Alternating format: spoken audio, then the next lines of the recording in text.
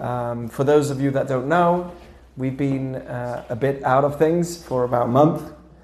We were living in that one-room apartment, and it was a bit too much for us.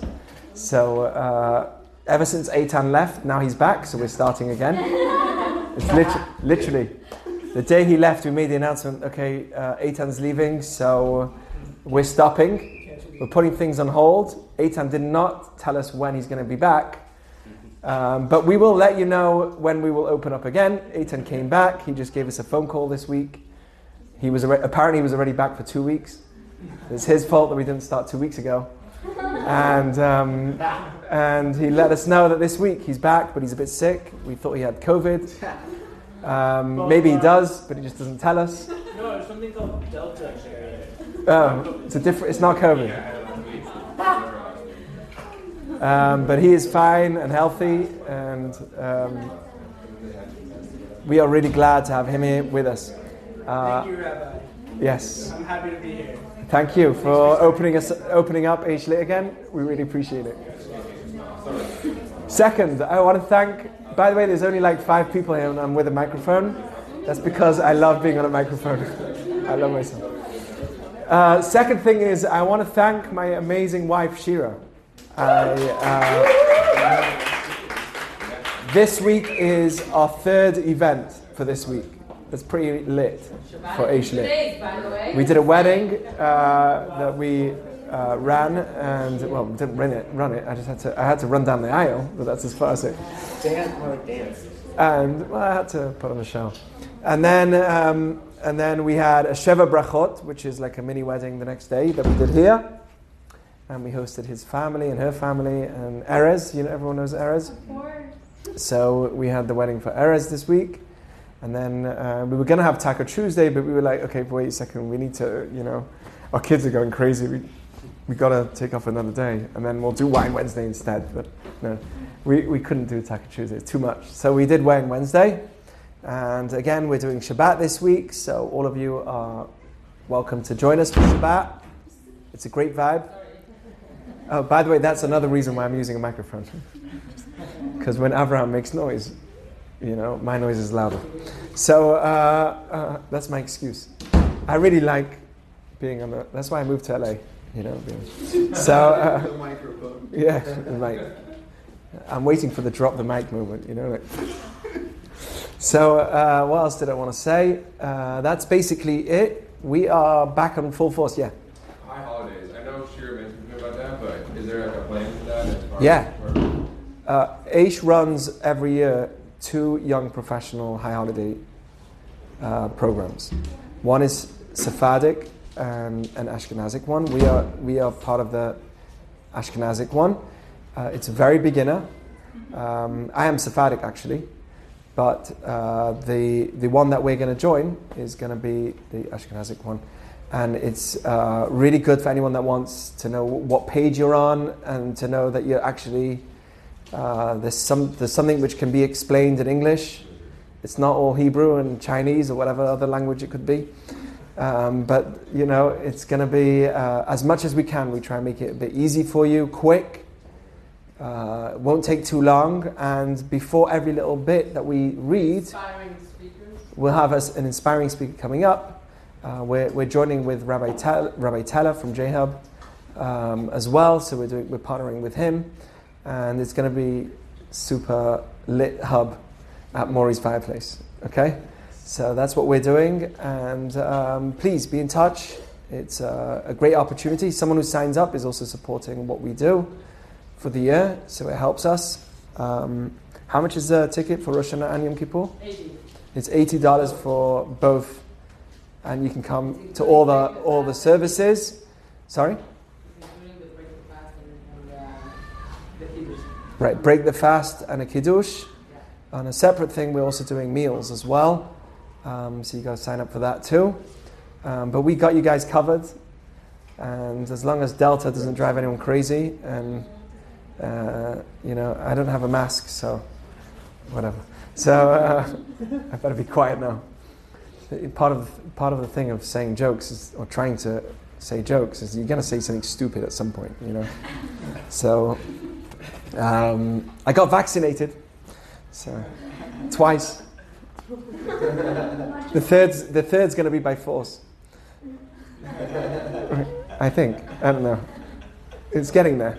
So that's basically, the first two were by force, honestly.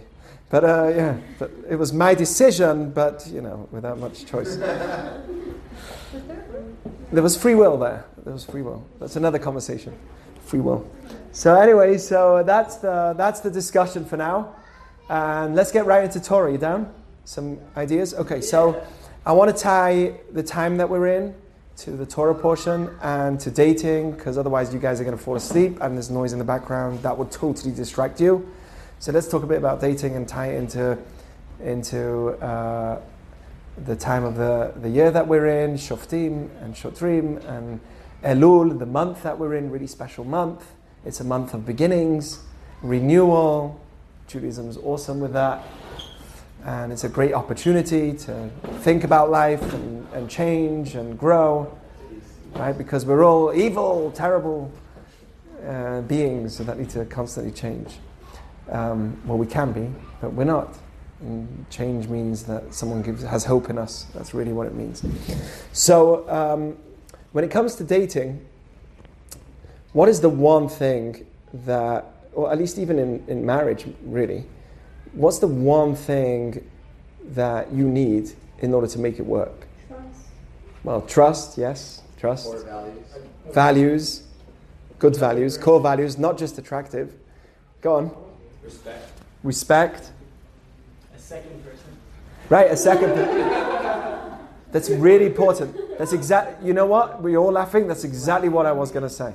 That's it, I'm done. You got the point.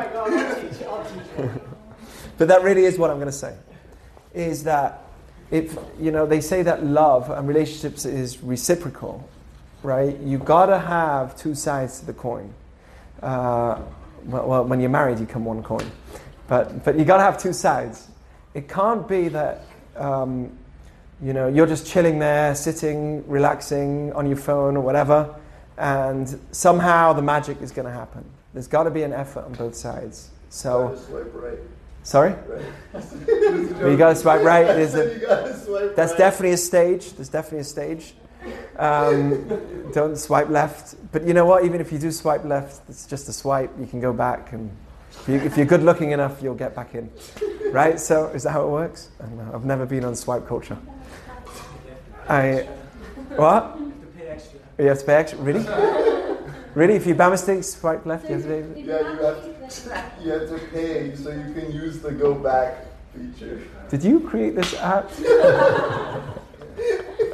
which app are you talking about, Brian? All of them. I don't know. Hinge. So the most important thing is that there's two sides to the coin. To me, that is a very important aspect. If each person waits for the other to do something, then nothing's going to happen. And when both are active, then maybe you have something going, But if no one's active, or one guy's on the phone and the other one's like, hey, honey, and no response, just like, this ain't going anywhere, So you got to see a two-sided du-siach in Hebrew, they call it, a du-siach. And when it comes to Judaism, it's like that too. This month is called, don't fall asleep now, because we learn all the wisdom of Judaism about relationships is learned from our relationship with God. When you think about how you connect with Hashem, God is the male, Jews, right? God is the male. He's not a body or a figure of a body, and we are the female of the relationship between us and God. Okay, so some people have told me, how come God's male? So I said, well, did you know that we consider people as the female? Okay. So God's the male and we're the female. God doesn't have a body or a figure of a body. You know why he's considered a male, right? According to Judaism, God is not a person like me and you. Yeah. You get that, right? If he created me, you, everyone, every tree, every leaf, everything, can't be a physical being, right? You've got to if it's a physical being, then the question is, who created that? Right? What came before that? Something it's finite. So what created it? you have to come to the conclusion that the source of everything couldn't have come from nothing. Well, actually, Judaism does say that everything came from nothing, but with the word of God, with the power of Hashem. Okay? It's not that God is a physical being. And so why is it that God's considered a male? He should be called a female. Nowadays it would be way cooler to call God a female. That way we are more accepting and so on. Right? Why is God considered a male? Giver. Well, females don't give. Oh, I'm going to get in trouble if I said that. Right? It's true God is a giver. Females don't give? Of course they do. So the idea is that when it comes to creation, you're on the right now. You're on the right path. But I'm just showing you how whatever you say is like. So when it comes to a physical relationship, I hope the door's closed. But when it comes to a physical relationship, the male is the one that gives something that lasts for a very short amount of time. Okay, a tremendous amount of potential. Right, a tremendous amount of potential. And what a mother is able to do, what the spouse is able to do, is to take one of those. Right, all subconsciously. This is all biological. But think about, or don't think too much, but think about what happens, right? She's able to take one of those, okay, one of those millions of potentials that will last for not very long, and she's able to connect to it and build it into a baby, and eventually a child that's born. But it's the focus of being able to take so much potential and being able to take one of those potentials and bringing it out into a human being. That's a tremendous ability. So in Jewish teaching, God is like the male in terms of giving tremendous amounts of potential into this world. This world has thrown at it infinite amounts, almost if it's a finite world, but God is infinite and he's throwing his infinity of potential to this world. And what we have to do is grab onto it. If we don't do anything, then it will grow, right? A tree will grow into a tree and eventually wither away and die. But it's up to us to take the tree, right? Environmentalists, take the tree, cut it and use it for something that's much more bigger much greater than its own self. Okay? That's the human ability. Like Rabbi Akiva, who was once asked, who's greater? The deeds of God or the deeds of man? What's greater? Man or God? So he said, what do you mean? Well, the Roman emperor, or the Caesar, whatever his name was, that eventually killed him, says to him, as Turnus Rufus his name was, sounds quite rough, Turnus Rufus. He was with Rabbi Akiva and he was asking multiple questions. One of the questions was, he said to him, so he's yawning. So one of the questions was, he asked him, was, what is it that, in your eyes, what's greater, God or mankind? And he was trying to trick Rabbi Akiva, because he was trying to tell him, listen, if you tell me God's greater than mankind, then how can you do anything in this world? You should be a person that doesn't do circumcision. You shouldn't clothe yourself. You shouldn't do anything. Leave the world there it is, right? The Roman culture and the Greek culture, they valued the body. They worshipped the physicality, because they thought that's everything. The hedonists. So they valued, the word gym. This is for Ken Spiro quote. A gym comes from gymnos, which means to be naked, right? Think about that next time you go to the gym. But originally, the word gym comes from the word gymnos, which means to be naked in Greek culture, because that's how they worked out, right? They used to run with the great six-pack. That's how the Olympics was.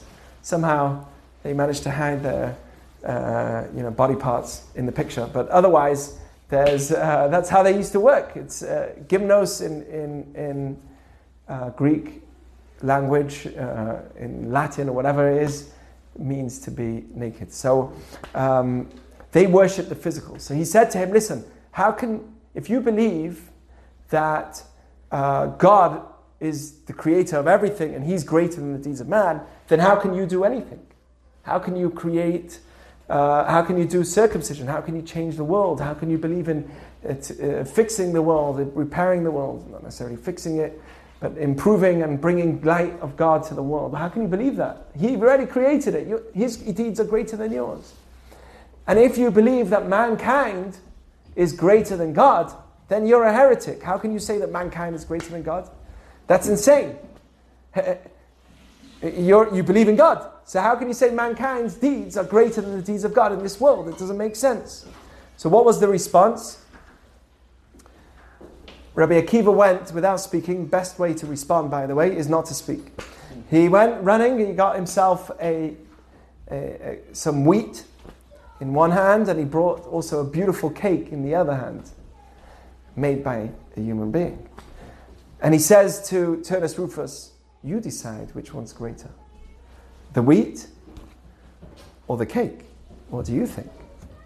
And basically what he was saying is, yes, it's true, God's creations are perfect. The wheat that he made is perfect, but it's up to us to take that potential and bring it out even more. Like God's creations are perfect, but it's up to us to take the potential that we have and bring out the best of it. So that's why Judaism believes that you can progress scientifically. We're not against that. That's why Judaism believes it's unique as a religion. That we can build and change and advance ourselves in terms of the physical world. There's nothing wrong with that. In fact, it only makes our Judaism better.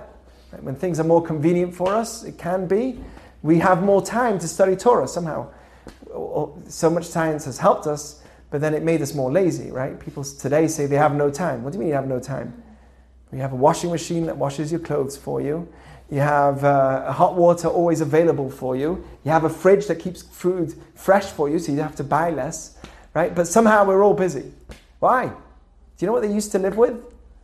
You want to wash your clothes? You had to wash it by hand. No time they had no time. How come we have no time? But for some reason, we're all busy all the time, right? So, why did I go there? I don't know. But Judaism, because I like ranting, but Judaism does believe in taking the physical world and elevating it, bringing it to a higher level. How come? Because God gave us the tremendous potential. We are the female in the relationship that takes all the potential, at least some of it. We can't, la lecham lecha ligmor. It's not possible for you to do everything. But to take some of what you can in this world and elevate it. Whether it's eating, even eating according to Jewish teaching, when you make a bracha on food, you take an animal that's kosher, that's allowed to be eaten, that's cut in a kosher way, slaughtered in a kosher way, you make the right bracha on it, you elevate the animal from an animalistic level to a more humanistic level. Right? That's the ability of, you elevate it, because then what you do with your body and the energy that it creates for you allows you to do some amazing potential in the world that animals can't do. Like humans could take themselves to the moon, but I'm not talking about taking yourself to the moon. I'm talking about, doing good in the world, right? But humans have a tremendous ability. If I use the energy that's created by Hashem in this world for the good, what I'm doing is I'm elevating the world. So, going back to the idea of Hashem and creation, he was the one is considered as a male. Why is he considered a male? Because he brings us tremendous potential.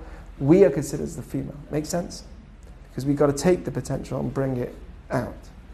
So anyway, in a relationship, going back, in a relationship, you want it to work, the first thing is you don't wait for the other side. This is what happens to me so many times. You ready? Start teaching people that get married. So me and Shira are guides for Chatanim and Kalot, for bride and groom. They would reach out to us and we would teach them different laws of marriage in Jewish law. Really good stuff about making the relationship work. Right? There's a reason why our relationships last so long, right? For the most part. So me and Shira teach Chatan and Kala. And one of the things we do is also teach Hashkafa, is like the way you look at marriage as well, how to respond in different situations, different tips. Not that I'm an expert, but we try. And there's guidance that we have from the Torah. And we teach Chatan and Kala. And a lot of times I'm teaching the groom, and he tells me, Rabbi, I hope Shira's teaching this to the bride almost every time. I hope Shira's teaching this to the bride. And I'm sure, Shira, does that happen to you? Yeah, they all say, like, I hope so you go. Jack is teaching you that too. You know, like, both sides say that. Just recently, don't worry, you're covered. Yeah. Right? So just recently, a bride came into a house, and I hope she's not listening to this video, because she doesn't know who it is. But she came to a house, and she's like, "Oh, Rabbi, how's it going with my husband? My future husband? Are you teaching him everything? He needs to know, the stuff that I'm learning. I hope you're teaching him everything." So everyone's thinking of the other side. Like, I hope the other side knows. I really hope that the other side gets to learn the things that you're teaching me. So one of the things I tell them is, as a response, is they are getting taught the same things. But don't worry. If you do your part, you will get everything back to you. Everything will come back the way it's meant to. Just do your part. Now, that's not always true. There's always exceptions to the rule. Don't get me wrong. You can have a great guy that's giving to the relationship, and you just have someone like this, and not doing anything, right? So that's a mistake, right? You can have that. If he's good with that and that floats his boat, great, But normally, in a relationship, there's got to be a two-sided situation. So if you're putting in the effort, normally, it's not always a given, but according to physical understanding, for sure, it's not a given. It's not always going to happen. But on a spiritual level, from a Jewish perspective, there's a rule. B'derech sha'adam moded, modedim lo. The way a person acts is how people are going to act back to you. This is a rule that's so important for the way you approach everything. Work too. You walk into a business deal, how are you approaching the deal? Because the way that you approach the deal is how they're going to approach back to you. If you come in with confidence, you come in with experience, you did some preparations before, and then you walk in, right? Obviously not too confident, because they're going to be like, "Oh, I don't like this guy." But if you come in with a certain element of confidence, they're going to come back to you, and they're going to like you, and they're going to respond in a good way. So there is this rule in Judaism: you've got to take the initiative. And that's very much of the time of the year that we're in. This month is called Elul, and it literally stands for Ani ledodi v'dodi li. I'm for my love, which is God. Yes, God is considered as a love. I know some people don't believe it, but you can actually get to a point where you're in love with God. So Ani ledodi, I'm in love, I'm for my love, and then my love is for me. In Judaism, we believe that if you want things to work, even with God, who's infinitely loving, you've got to do your part. You can't expect, right, that you'll just be free, or like some other religions believe that you could just be atoned for your sins if you believe. It's not enough. According to Judaism, if somebody did something wrong, the only person that can fix it is you. We're very much about taking the initiative. We're not about somebody else taking the initiative for me or fixing me. There is an idea in Judaism that if I do my part, God's going to help me. But I've got to take the first step. It's like a father-child relationship. When my child starts walking, then I'm there on the side to help them make sure they don't fall and everything. But they've got to take the step. If they don't even make the step, at some point we're going to have to get worried. The child has to do something. So that's how it is in Judaism. That we are like the child in the relationship, and we got to do our part. He's the best. So, It gets full with the wind. oh really? Okay. But we got to do our part. Now, it's true that it also does say, Dodi li v'ani lo. It does say in Shir Shirim, Song of Songs, which is where this acronym comes from. My love is for me, and I am for him. It does say that, meaning God is for me also. I do know in the back of the head, like you said, that there's trust in the relationship. That he's there for me, he's got my back. Sorry? She said trust. Yeah, I know. I was playing it. I did not say No, I know. I trust you too. So it's true that there has to be trust, that I know that there will be a return in the relationship, but I got to do my part. Anyway, this idea is also taught in terms of how we're judged on Rosh Hashanah. Okay, people don't like the idea of Judgment Day, or how we're looked at by God, and what that really means. We have to think about what that means. But there is an idea that the way we've been with other people is the way that God is going to judge and look at me. So there's actually a teaching, a beautiful idea, that's taught a parable of two judges, very important judges, very good judges. One was the best. Anyone who got into his court knew that they would get out, they were happy, they would get a good result, they would come out with the right verdict, everything will be fine. And there was another judge that was, every time if any lawyer would have his defendant come into that case, they knew that they were going to lose. There was no chance. So there was one judge that was great, kind, loving, always trying to understand the case, trying to understand both sides of the story. And there was another judge that was really strict. And the story is told that these two judges were caught in a scandal. It's great timing. So these two judges were caught in a major scandal. And no one knew what to do with it. It was like these big judges, they're caught in this crazy scandal, a huge scam that they have been judging against themselves. Oh no, what are we going to do? So they decided to send the judges to the Supreme Court. They send them to the Supreme Court, and in the Supreme Court, just one second, I'm busy recording this. Okay, so they decided to take it to the Supreme Court, and in the Supreme Court, they said, we can't judge you guys. You are the best judges. We have no way of judging you.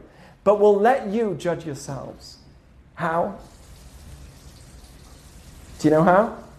Let's look at how you judged everybody in a similar case. And then based on that, we'll judge you. So the judge that was always kind, they looked at him and they said, the similar case. He eventually let the person go. He told him he has to do a week of social service, and he let him go. The other person, they said, same case he gave to someone else. He put him in prison for 2 years. You have to go to prison for 2 years. So in Jewish teaching, there is an idea that b'derech she'adam moded, modedim lo. The way that we are to others is how it is back to us in life as well. And it's like that in a relationship, and it's like that on Rosh Hashanah and Yom Kippur, where no one's perfect. But a lot of how we're looked at is how we were with other human beings, how we interacted with other human beings until this point. And that's why during the month of Elul, the first thing that we work on is Ish lere'eu umatanot le'evyonim. Also another acronym for Elul is Ish lere'eu umatanot le'evyonim. It's brought down in the book of Esther that we have to treat each other with gifts and compliments and help the poor, because if it actually says in Jewish teaching, we learned this in last week's Torah portion, it says, V'yiten lecha rachamim v'yirachamecha, something on those lines, which is like Hashem will give you a situation of mercy and then have mercy on you.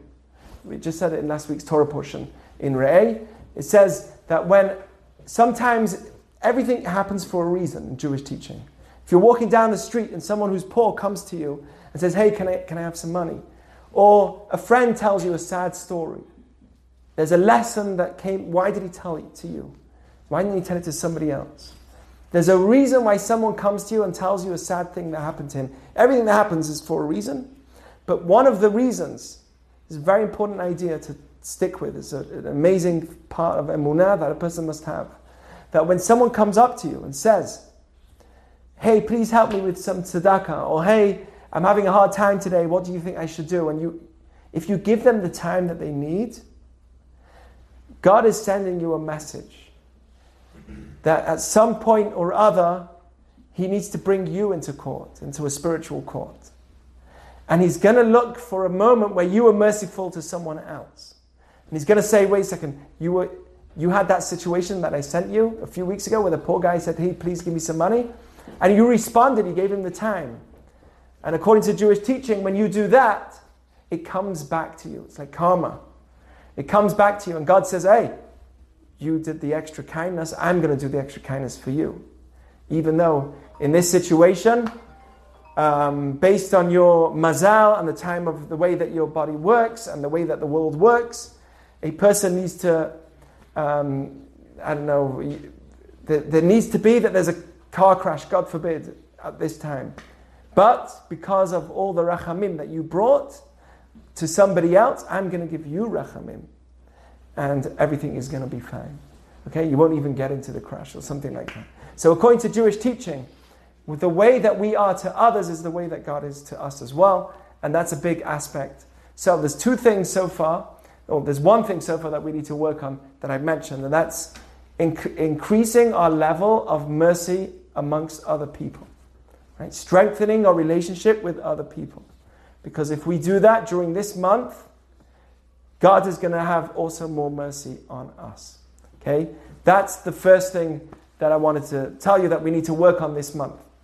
Okay? And the second thing is strengthening my relationship with God. Ani ledodi v'dodi li. Do an effort of some kind, something small, to strengthen your relationship with God. That's the second thing. Just like in relationships. If you want the relationship to work, you've got to do your part first. And the third thing is that I wanted to mention to you tonight, and I'll finish with this. Maybe I'll tell you a little story. But the third thing I want to mention to you is making boundaries. This week's Torah portion always falls on the month of Elul. And in this week's Torah portion it says, Shoftim v'shotrim titen lecha b'chol sha'arecha. Place judges and police officers in all your gates. V'shaftu et ha'am mishpat tzedek. They should judge the people in a way of Dan Spouter. They should judge the people in a way of tzedek, of justice. According to Jewish teaching, the judge must not even get, the Talmud says, Mazutra, a big rabbi in the Talmud, he was given a feather. There was a feather on his jacket. And as he was walking into the court, there were many cases on the court. He was going to sit in many cases. And as he's walking to the court, there was something on his jacket. Someone comes up to him and says, "Hey, Rabbi, there's something on your jacket here." And he removes it. So Mazutra says, "Who are you?" He says, "I'm one of the people here. I have a case and I've come to be under court with you." Mazutra looks at him and he says, "Pasin nalach ladina,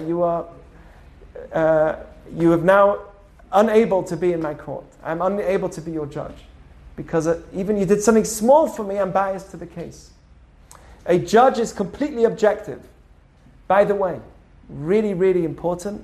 This is, by the way, not just a Jewish law to have courts and a justice system. This is a law for the 7 Noahide laws. All the world needs to have Shoftim v'shotrim, judges, courts, and police officers. A place that doesn't have a healthy Shoftim v'shotrim, a healthy police force, and a healthy court system is a place that you shouldn't be in. It's a law for non-Jews as well, not just for Jews.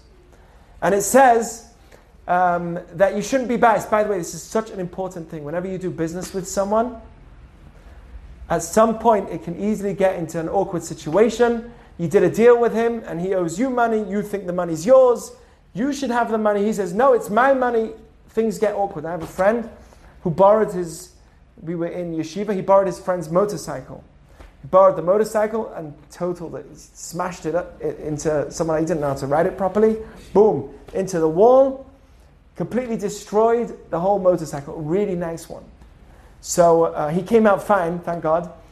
But the friend, the owner of the motorcycle, said to him, "Listen, I want the money. I want you to pay the money." So he said, "Of course I will. But do I have to pay the full price? The full motorcycle, it's a lot. It's like something I can't afford. So I know that we have to do something. Plus the way that we did it was you lent it to me. Maybe it's different." So they made an agreement. We'll go to a Jewish court, and there are Jewish courts till today just for monetary law. Okay? And we'll see what the truth is, what the Torah says. And whatever the truth is, we'll follow, we'll agree. Because I know, it's obvious to me, this is so important whenever you do business with someone else, or you've got a friend that's working with you and your partners, but never say things that are unnecessary. "Yeah, we'll partner half-half." Why are you jumping? Otherwise, you're going to get yourself stuck after, right? So when it comes to, in any terms of business, first, you discuss and you make this conclusion before you even start. That there's one thing's for sure. I don't want to steal your money. And I know that you don't want to steal my money. We're both good people. But to me, I am sure that I've won this case. And I deserve all the money. You are sure that I don't deserve all the money and you deserve all the money. I know you're a good guy, but we don't want to steal.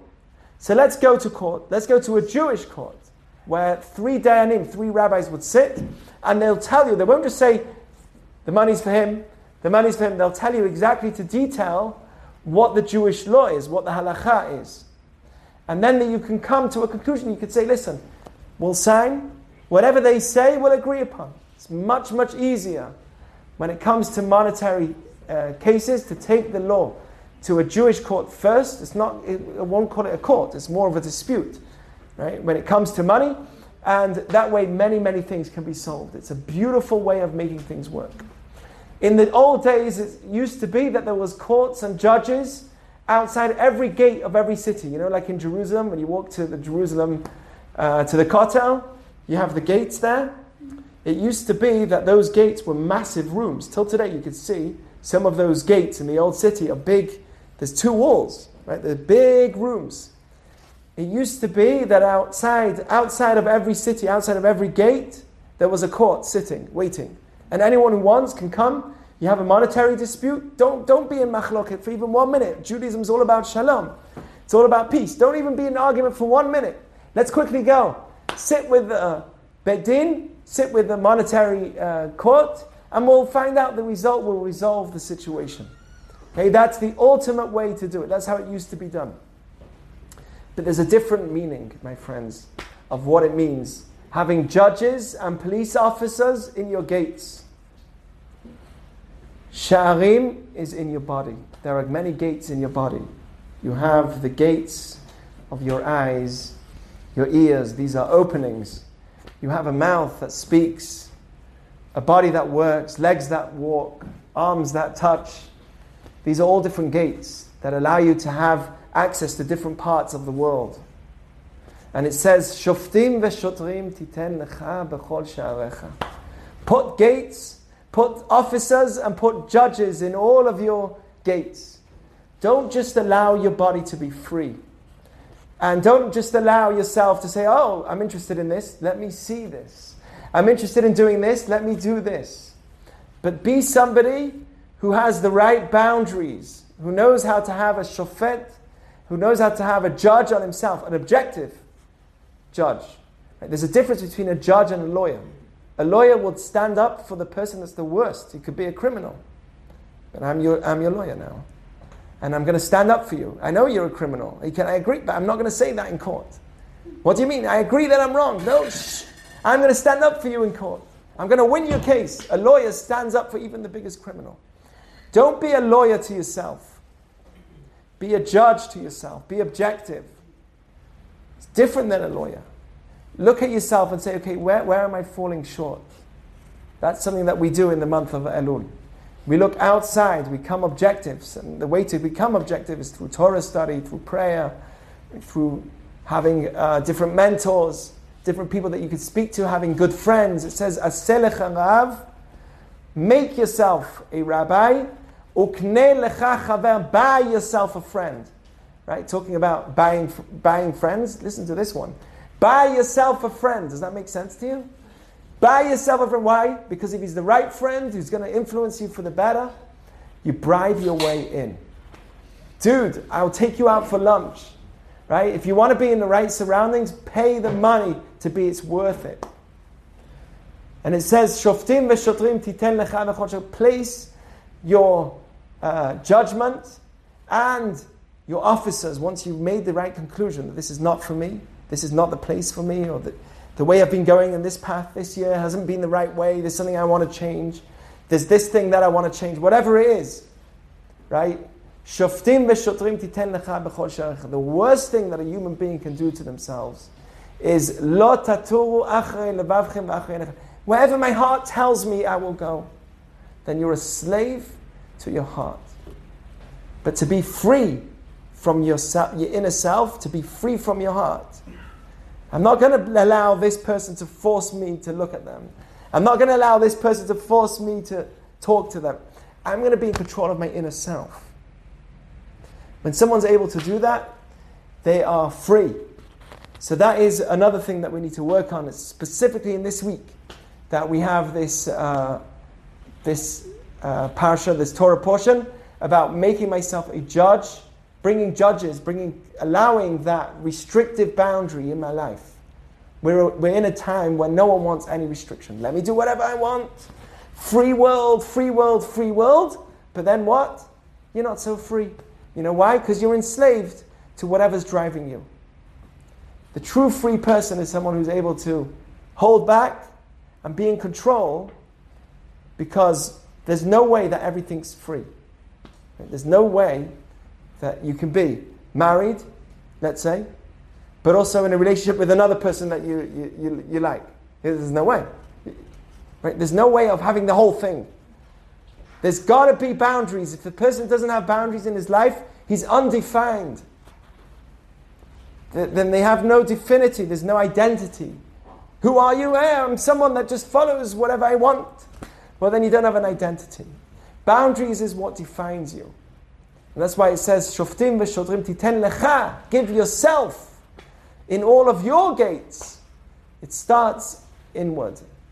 When somebody's able to find the boundaries within, they will be able to be free of the outer self and be more happy. And this is a beautiful time, honestly. It says, Ashrechem Yisrael. Rabbi Kiva used to say, Ashrechem Yisrael. Happy are you, the Jewish people. It's a happy time. Lifnei mi atem mitaharim, or mi mitaher etchem. Look who you're coming to be pure in front of, God. And God's going to help you. You do the first part, but then God's going to help me. Right? You've got to do it, but happy time it is, because you're sitting with God. And God wants you. And Teshuvah is open, it's always ready, and saying, come, come. Judaism never says that someone's too far. I once had a prisoner that was convicted for murder, calling me when I was in Oregon. He found my number somehow. He calls me up. He says, is it too late? Is it too late? I'm in prison. Is it too late? I said, there's never too late. Maybe for human beings, it's too late. You killed someone. Right? For human beings, once you killed them, there's no way out. For another, how can someone forgive that? How can a family relative forgive that? But for God, God is the one that's merciful. He'll atone the sin. He won't destroy. He always, even for the worst of worst, there's always room. As long as your heart is pumping, there's room for a person to fix and improve and become a better person. Okay, so my question to you all is, do you have any questions? Are there any thoughts? Yes. Thank you for coming, by the way. Do you know why? Oh, it's a pleasure. Because now you make me more comfortable. You know, someone's actually asking to me. Yeah, go. Rabbi, I have a question. Does this apply to everybody in your life, like your parents, your siblings, your close relationship with your friends, acquaintances? You named only a few of, like, as in marriage and your workplace. Does everything you were saying apply to friendships? And when does following your heart and creating those boundaries, like, come into place with all of these people in your life?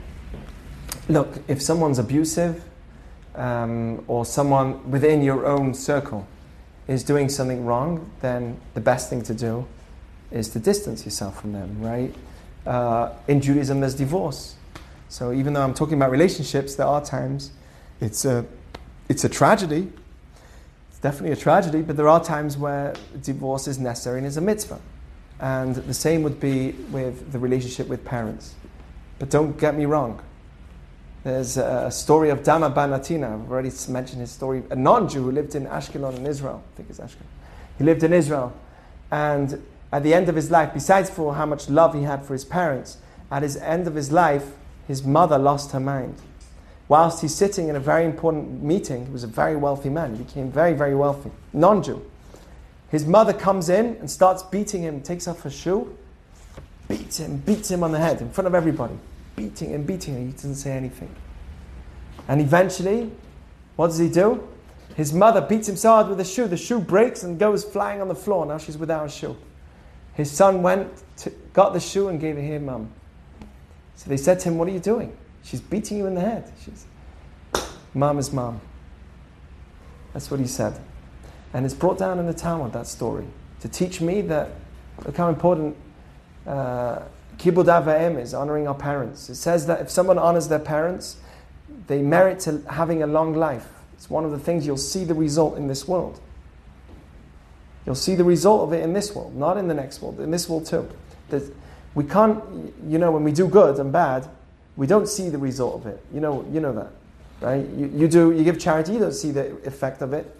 The reason is because of free will. If you would see the effect of all the good you do, you'll never choose not to do it. You'll always do good.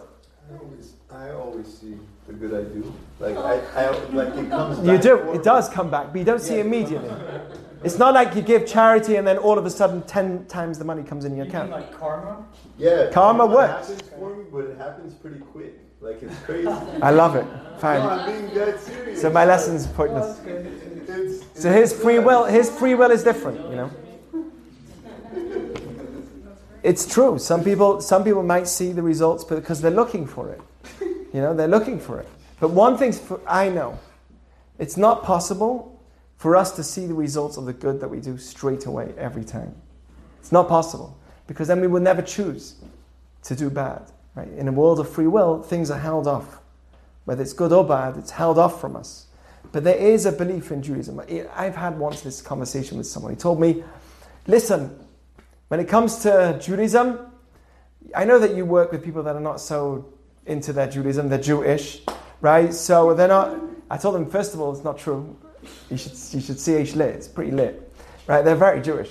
But he says, I know that you're teaching about Judaism. I want you to be careful, he told me. You can't teach them how amazing Judaism is, and if you start getting close to God, He's going to pay you back, because it's not true. It's not always true. Right? You start getting more into Judaism and you do Shabbat, Hashem will pay you back, you'll have double the money. I told him, thank you very much for your advice. It's true that when you do good, you don't see the result immediately, and you shouldn't think that you will see the result immediately, because that's not a good principle to have, because when it doesn't work out, you'll be like, see, it doesn't work. But Judaism does believe, Ashrecha v'tov lach, yagia kapecha ki tochal, it says in Tehillim, work hard, you do the right things, and you'll eat the fruits. Happy are you, and good is it for you. Happy are you in this world, and good is it for you in the world to come. Judaism believes that if you do the right things, it's good for you here too. You will see the results here. Sometimes you see the results, sometimes you don't know how much of a result you're getting. You don't know why, but life is actually working out for you, and it could be because of the good that you did. So it says, I told him, I don't teach anybody that immediately good happens to you, but I do believe that when you do good, good happens back to you for sure, in this world and the world to come. So when it comes to relationships with your parents, yes, that's one of the things that you see the results in this world. We're guaranteed arichut yamim. I have an uncle who's a much older man now, he's in his 80s. He looked after my grandmother for 40 years. He has a family, he has kids. He lived in Ramleh in Israel, and he looked after my grandmother who had Parkinson's. She had Parkinson's for almost 40 years. By the end of her life, she looked like a skeleton. I remember going to her to see her a few weeks before she passed on. She was always with it towards the end. She really lost it. But she had to always be spoon-fed. It was literally, urgent care all the time in his house.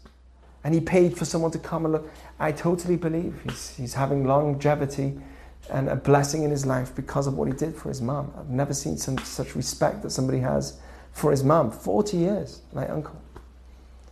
My uncle. I'm proud. But anyway, that's just an example, we're promised by the way, Maimonides says that you're promised longevity not because of a spiritual reason. Not because of a spiritual reason. You're promised longevity because it makes sense logically also. Maimonides says this. Because when you look after your kids, when you look after your parents and respect them, your kids will follow suit. They'll see that that's what you did to your parents. They will copy and do the same. So Maimonides actually says it's a logical thing. That when you care for yours, eventually your children, it will come like a family thing. It's a cultural thing that happens. And it affects your culture. And it's like a known thing in your culture that you look after your parents when they get older. No one's there to look after. Old age homes are new. Shira's grandmother never wanted to go to an old age home. Till the day she passed away, she used to say, if I go to an old age home, I'm going to get old. And she lived till over 100. If I go to an old age home, I'm going to get old. And they'd never let her go to an old age home. Every single night, another child or grandchild came to sleep by her. And she never went to an old age home. It's an amazing thing. So, all the people that looked after, they are going to be blessed with longevity. It's an opportunity for long life. We look for health, we look for eating right, we've got to look for the spiritual reasons too. So when it comes to honoring parents, of course, something we should strengthen. Yeah? When was Rosh Chodesh? Was today? Or? It was on Monday, just this Monday. Always, Shoftim falls on the month of Elul. Sorry? I just said okay. Yeah. So it was Sunday, Monday. We had Elul. I didn't know when the new month happened, but right. I was learning it today with Rabbi Chwari. Oh, nice. Yeah. He's the man. He's a pretty good guy. He's a good guy. Anyway, anything else? Yeah. Does the tablet play music too? Yeah. You want me to start playing some good tunes? Okay, that's a sign that it's over. Hey, yeah, go on, what were you saying? I think it's interesting what you bring up about kind of saying A doesn't always equal B, but it's the process of A to B that is what becoming is. I think that is pretty profound because it's you deciding to do something, and it's the action of doing it itself, not the end result, but the thing that you made the decision to do that thing, which is the thing that makes you holy. Yes. It's not right. It's not because you think of the end result. It's because of what it makes you become that now has an effect in the world and eventually will bring back the good result to you. But it's because you're doing it out of initial goodwill and not because you're thinking of the end result, because you can't think of the end result. Even though Judaism knows, like when I honor my parents, I know that I'm going to have long life, but I don't see that result immediately. So that's already considered as an initiative that I'm taking on my own. It's not that I'm doing it because of the incentive, because I don't see the result. Beautiful point. Anyone else? Yeah. Hey. What's your name? Me? Yeah. Brandon, nice to meet you, bro. Nice to meet you. I'm curious to hear more about the difference between being a judge versus a lawyer. Oh, you're a lawyer? What's that? Are you a lawyer? I'm not, no. Okay. Otherwise, I would have bounced. So, you know, a lawyer is also a good thing, you know, but in Jewish teaching, it's actually something that we try to avoid because you can push yourself.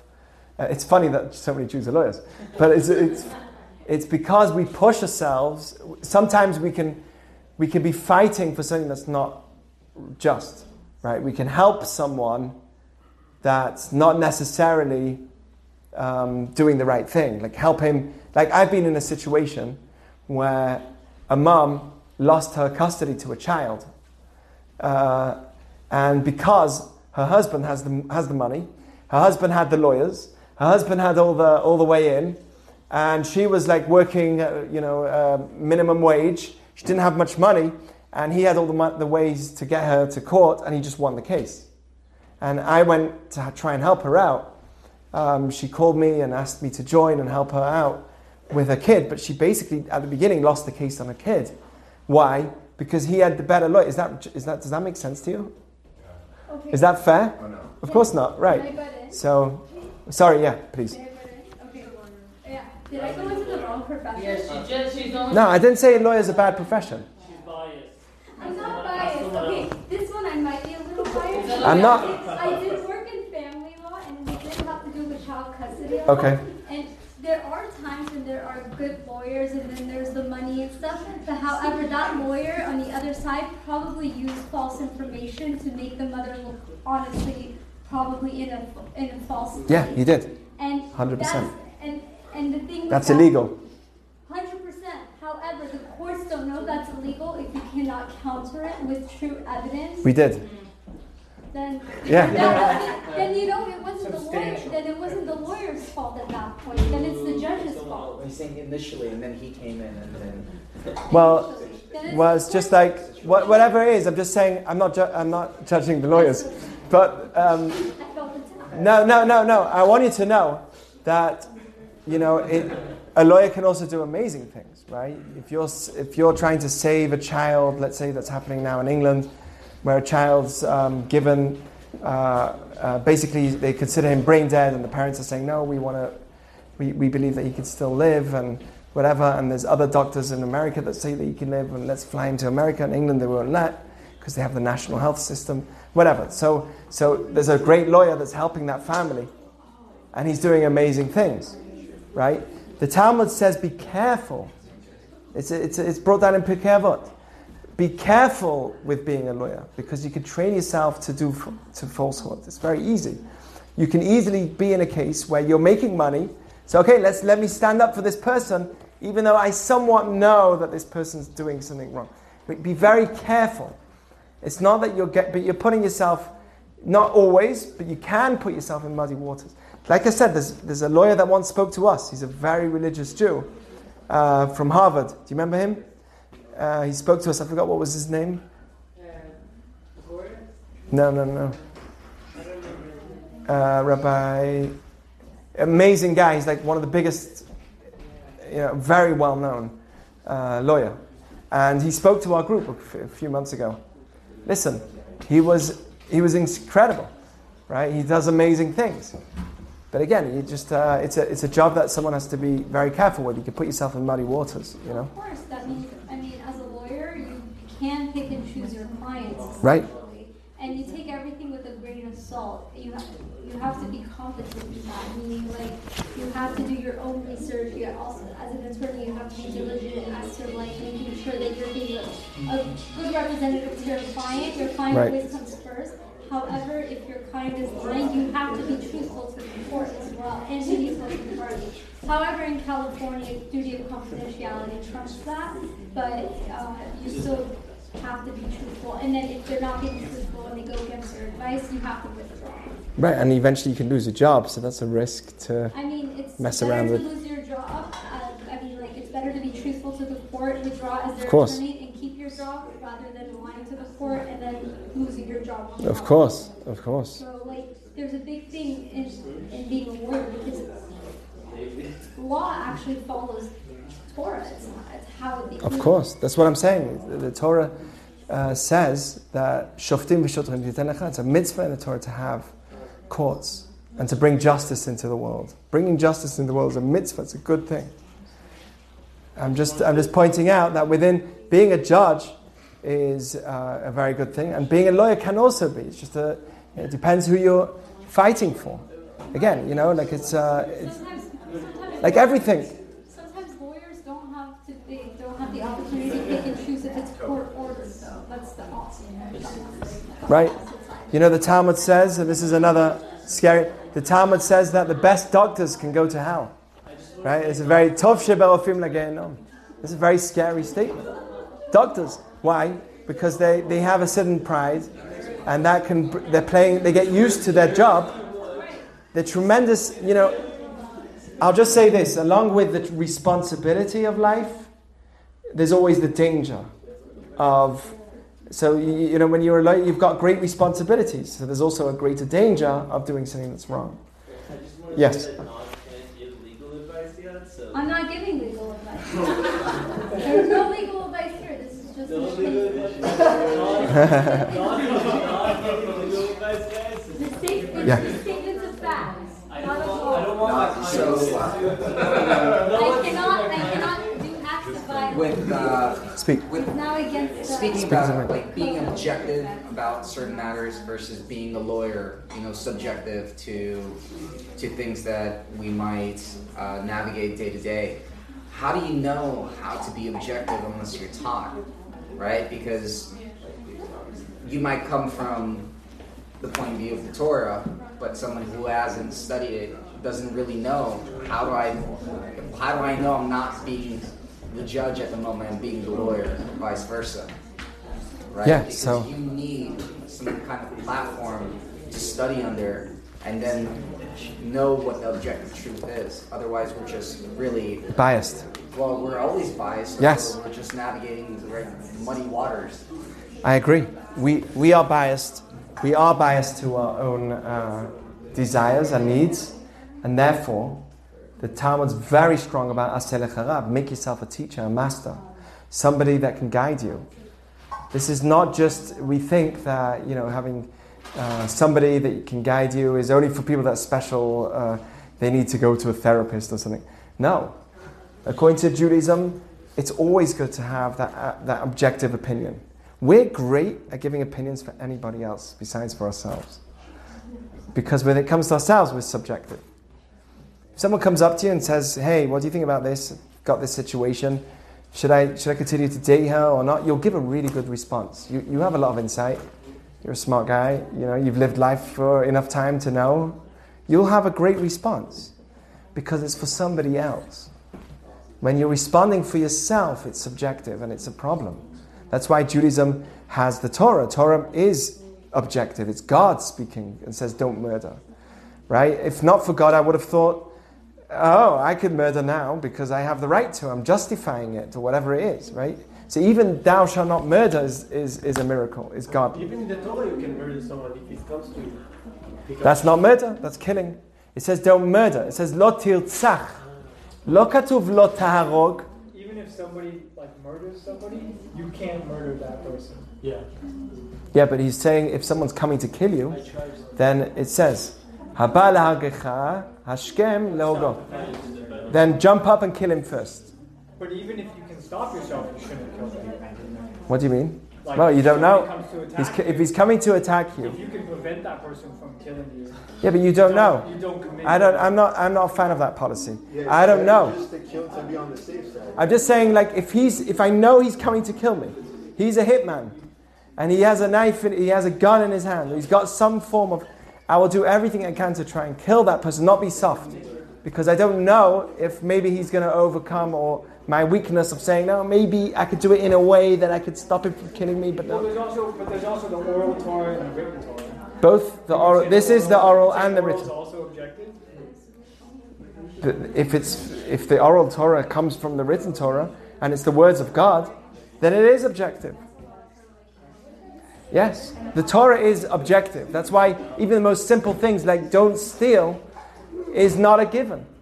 It's like, hey, why does I need to have 10 commandments? Don't steal, don't murder. It's like, but in that comparison, because it's an objective opinion. It's different. In the comparison of the two judges, clearly this was like the Sanhedrin, right? So they were aware of the objective truth in the Torah, but they have different ways. It wasn't. That's a mashal. That's a parable. Oh, okay. That was a parable. Okay. But that's an example, just as an example. You have judges. We have judges for cases that are specific. There are many things that we don't judge. We say leave it to God.